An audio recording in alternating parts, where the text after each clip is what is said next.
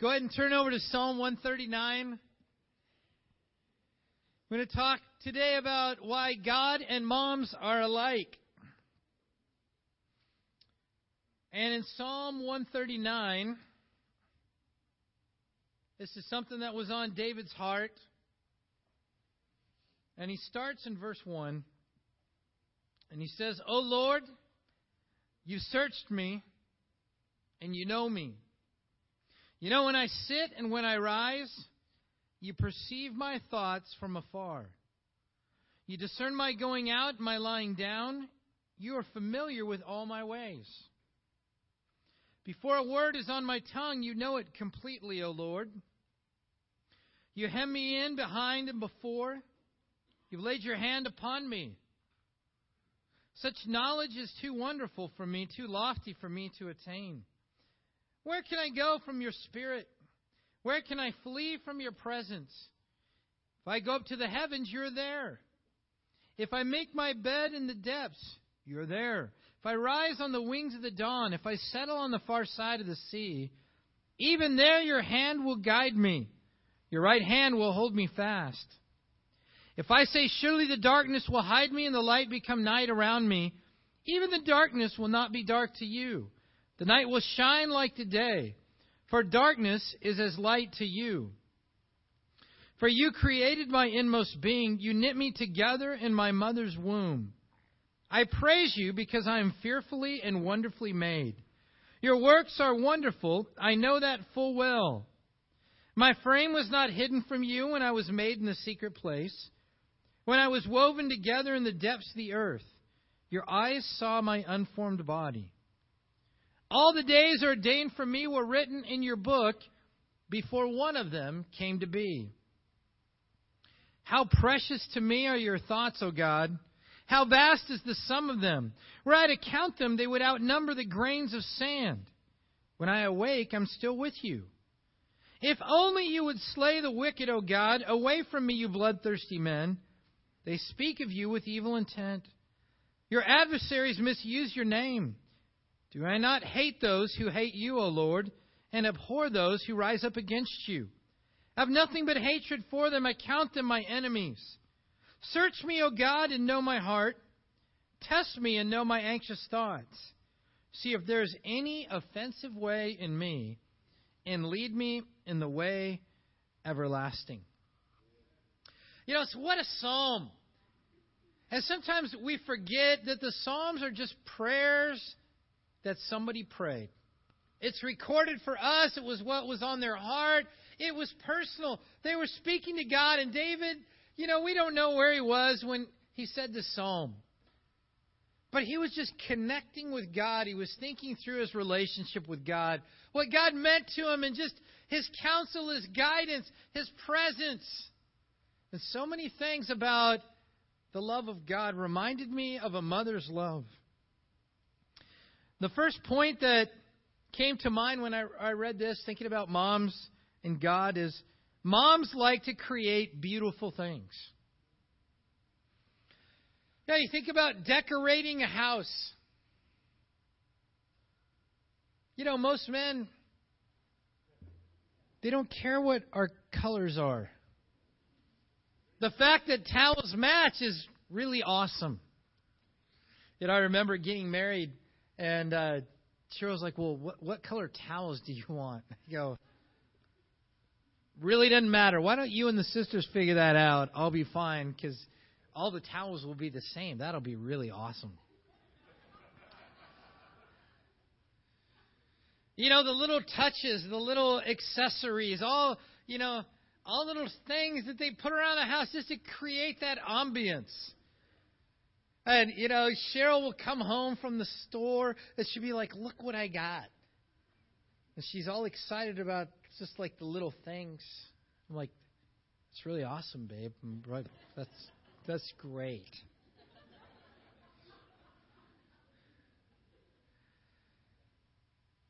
You know, in the early days, you couldn't just go to the store and buy clothes. They actually had to make them. And I was thinking about, like, knitting.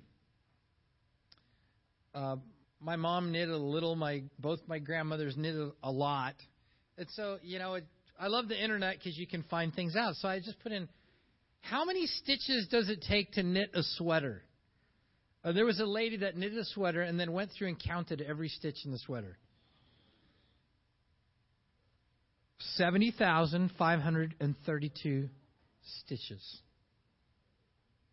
Now I want you to think for a moment, if you wanted to clothe your child with a sweater,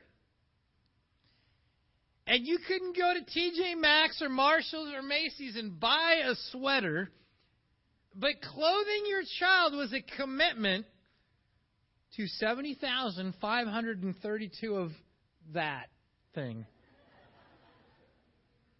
would your child have a sweater? You don't have to answer, at least not in their hearing. Yeah, you think about bed sheets, Egyptian cotton, thread count. You know what thread count is? It's the number of threads per square inch. So the higher the number, the more tightly woven and more comfortable the threads. But think about in the days before you could buy sheets. What it took. You're like, well, how many thread count sheets would you make for your bed? Moms are creative. And so is God. And David is connecting with this. And he thinks, I praise you because I am fearfully and wonderfully made. You realize every human spent about 1 hour as a single cell. The start of your life, you were one cell. For 1 hour. Now you're made up of approximately 100 trillion cells. And each cell has about 100 trillion atoms. You think about God's handiwork involved in your life. I mean, that's just a lot of zeros involved. That's a high thread count in your life. The first cell that God made is what they call an embryonic stem cell. And that cell is amazing because it can do one of two things. It can either just produce a copy of itself, or that cell can become every other cell in the human body. You see, and God started your life with that. I don't know how people can understand the human body and life and all that and think that God is not involved in the process. It's so spectacular and it's so amazing. But God knew you when you were one cell. And now you're about 100 trillion. Interesting fact about the body. You have more cells of bacteria than you do of human in your body. Right now you have somewhere 3 to 5 pounds of bacteria in your body that you live with. But bacteria is good. If you ever take strong antibiotics and it wipes out all bacteria, you'll know what I mean. But God is amazing. And David didn't understand all this stuff about cells and atoms and molecules. He just knew, God, it's amazing what you've done in my life. And yet too often, we live life feeling insecure about who we are. We don't feel special. And God's like, you don't understand what's gone into you. He said, you are spectacular. I made you exactly the way I wanted. He's proud of his handiwork. Just the way moms are of their kids. There's nothing like a mother's love. And God has that love for you. And David connected with it. Say, how connected are you to the love of God? On our good days, it's easy to connect with the love of God, isn't it? Because we know, He's proud of us. I'm having a good day. I'm being a good Christian. Of course He loves me. He's proud of me. What about on your bad day? You think God is any less proud of you? Has any less love for you? Oh, no.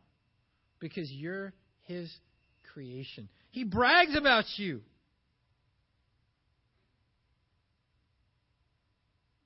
He went to great lengths, and He says, I knew you. He said, all the days ordained for me were written in your book before one of them came to be. God had His vision and His plan and His destiny, His dream for your life when you were one cell. God is not up in heaven with His arms crossed going, you really are being fairly mediocre. And I'm not sure if I should have good plans or bad plans for you. So I'm just going to kind of wait and see. No. Just like every mother, they've got a great vision for their children. And it never fades through the good and the bad. God's dream and vision for your life has never faded. And it started before one day came to be. Moms like to create beautiful things. And so does God. He made you, and He's proud of what He made.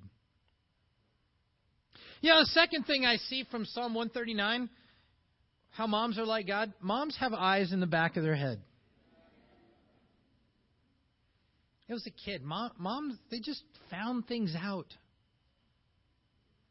They're like, how? How did they know? They just know. They're hardwired with the ability to know things. Moms know that if the children are not making noise, that's the scary times. Because if kids are purposely being quiet, they're up to no good. If they're loud and rambunctious, okay, they're fine. When you hear nothing, be very afraid.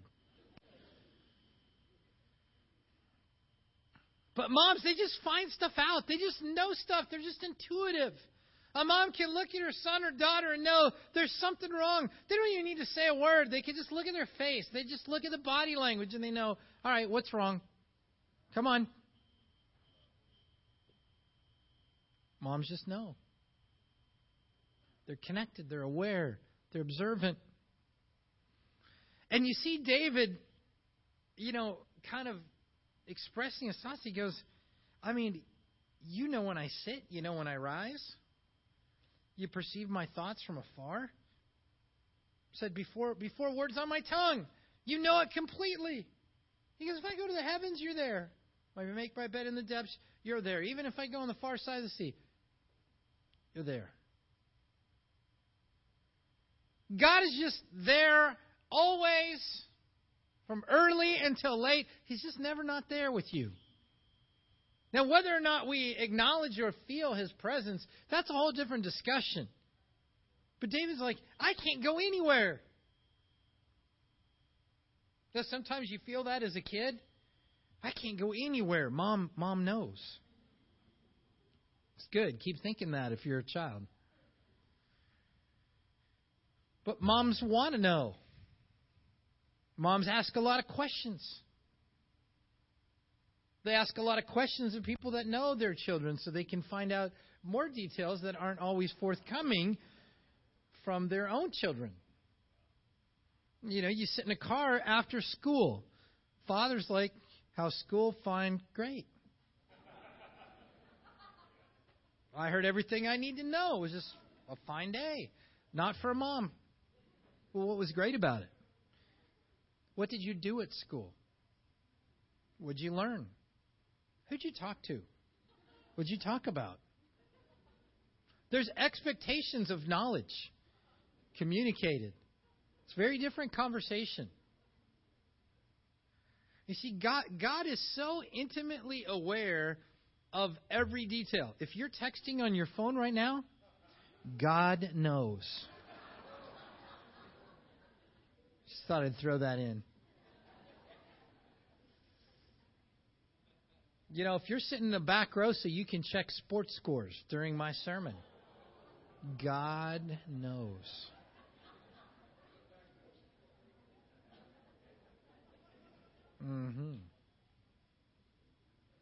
What does God know about you right now that nobody else knows?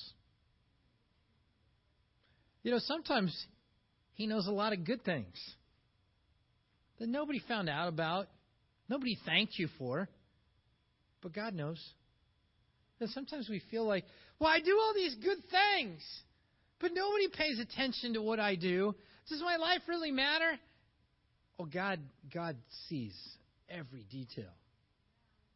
He's so fired up about every good thing that you do. He knows every thought that you have. He knows every feeling. He knows everything that's made you happy, and He knows everything that's made you sad. He knows everything that's made you mad. So what does God know about you?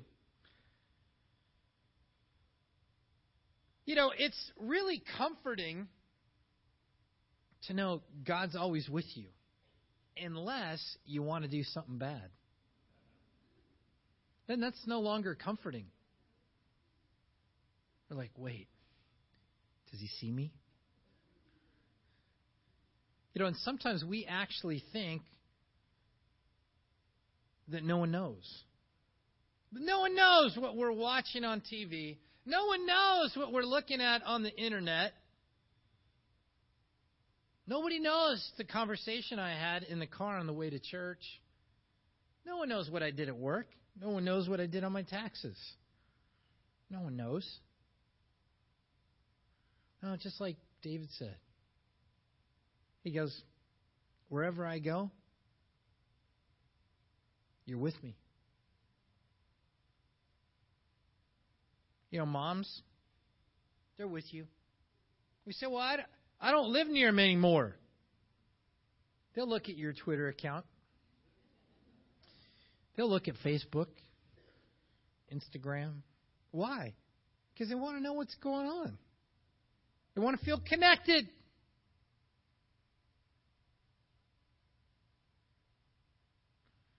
See, I love the words. It says, you discern. You searched. You know. You perceive.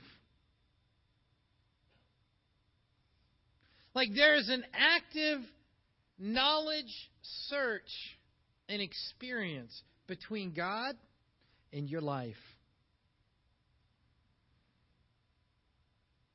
See, moms have eyes in the back of their head. They want to be connected. They want to know. Why? Because point number 3, just like God, moms want what's best for you. Now, sometimes we say moms know what's best, and I'm just going to say God's want what's best. God knows what's best. He designed us. But every mom has a vision for their children. They want to see them grow up to be good citizens, good people, good employees, good men, good women. They do not have a vision of a 40-year-old grown-up that acts like a 10-year-old. Maturity is a goal that moms have for their kids. And of course, every parent has to wrestle with, if the kids aren't living out the maturity goal, how do you handle that in the moment?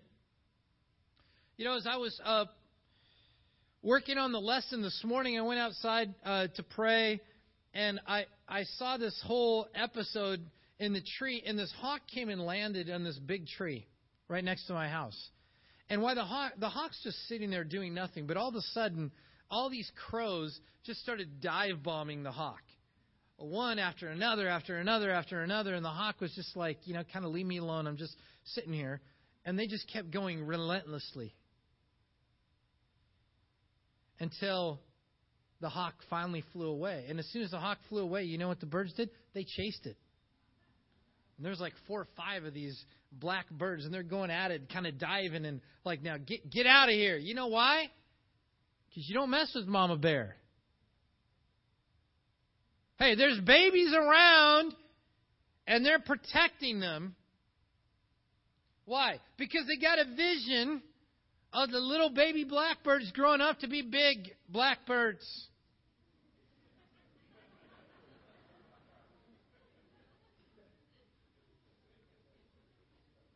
And there's times that it's just good to be protected. But you know what? At some point, that little bird's got to grow up and become an adult. It's got to get out of the nest. It's got to learn to fly. And there's all kinds of different things that are kind of cool about what birds do to get their little babies to fly. And I just want to share one. There's a bird called a guillemot. It looks French. Guillemot. Guillemot. I don't know. Sounds official if I say it that way. But they live in the cliffs near the ocean. And so what the mother bird will do when the birds kind of get their flight feathers, but they still can't fly yet, they lead the babies to the edge of the cliff through the colony of birds, and they lead them to the edge of the cliff. Then the mother bird flies off the cliff down to lower ground and calls out to the young. And the young will jump off the cliff to go see their mom. Well, they can't fly, so they start flapping their wings, and they kind of fly clumsily and crash land on the ground. And then they get right back up, and they walk with their mom to the ocean. You go, wow, why would they jump off the cliff? Because they trust their mom. You go, well, how can jumping off a cliff be any good at all? Because if they didn't, they wouldn't learn to fly. And they wouldn't grow up, and they would be easy prey. You know, there's times in our life, like David, he's like, man, just slay the wicked. You ever had one of those days? God, just kill off everyone I don't like. You may not have said it, but there's times where you probably think it. You know, if you had a button, nuke everyone on the 405 who's blocking me from getting home, would you be tempted to push it? Tired of traffic, you know. And David's just having one of those days. God, just like get rid of them all. Just like tired of people. God didn't do that. Because just like being led to the edge of the cliff, sometimes the thing we need most to learn to fly, to learn to grow, to learn to mature, is to be put in a tough situation. And so there's times that you protect, and then there's times where you say, okay, you got to jump over that cliff. You got to learn to fly. It's time to grow up. You know, in the Christian life, we get situations where we think, okay, life's going fine, and then all of a sudden, why does all these bad things happen? God, how can you love me? And God's like, it's because I love you that I'm allowing this situation to happen, because you're not going to grow up unless you go through this situation.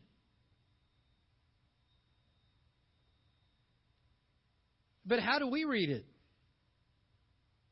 What did I do wrong? You know, think about the little baby bird. I mean, the nest is so awesome. I just want to spend the whole Christian life just in the nest. Just feed me all day long every day. And God's like, no. You can start out that way. But then it's time to grow up. You see, there's a time where God steps in and He protects. And we don't always know.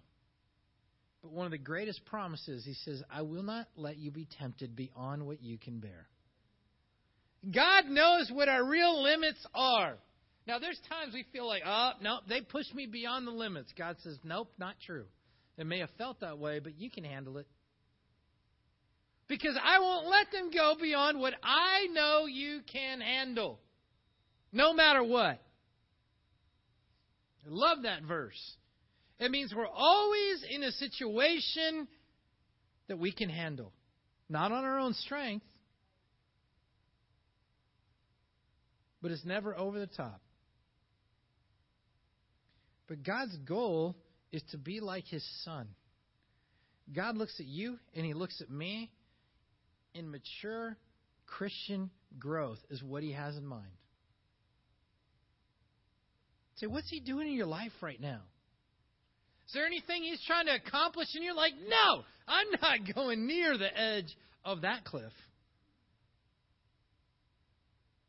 I mean, you look at your spiritual life. If you've been a Christian for any length of time, and I believe you'll agree with me, your times of greatest growth were always through difficult times. We don't grow when life is easy. We love it, but we don't grow from it. We just kind of bask in the moment. And those are glorious days when that's happening. But as we journey through life, sometimes God says, all right, it's time. And He picks a battle. He picks a stage of life and He goes, you need to go. You say, what's going on in your life right now? How's He engaging you?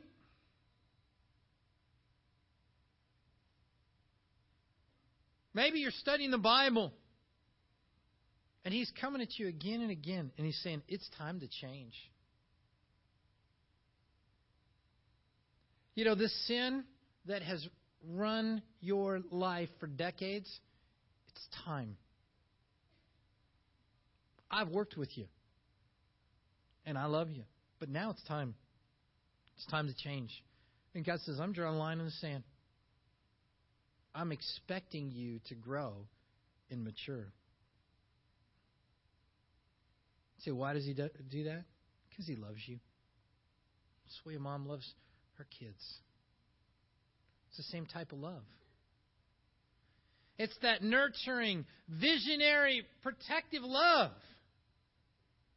It says, I got a vision for you. And I would not be satisfied if I felt like you weren't achieving the greatest. Because I want you to have an awesome life. God did not create us for mediocrity. God did not send His Son to die on the cross to be stagnant spiritually. He set us up for victory.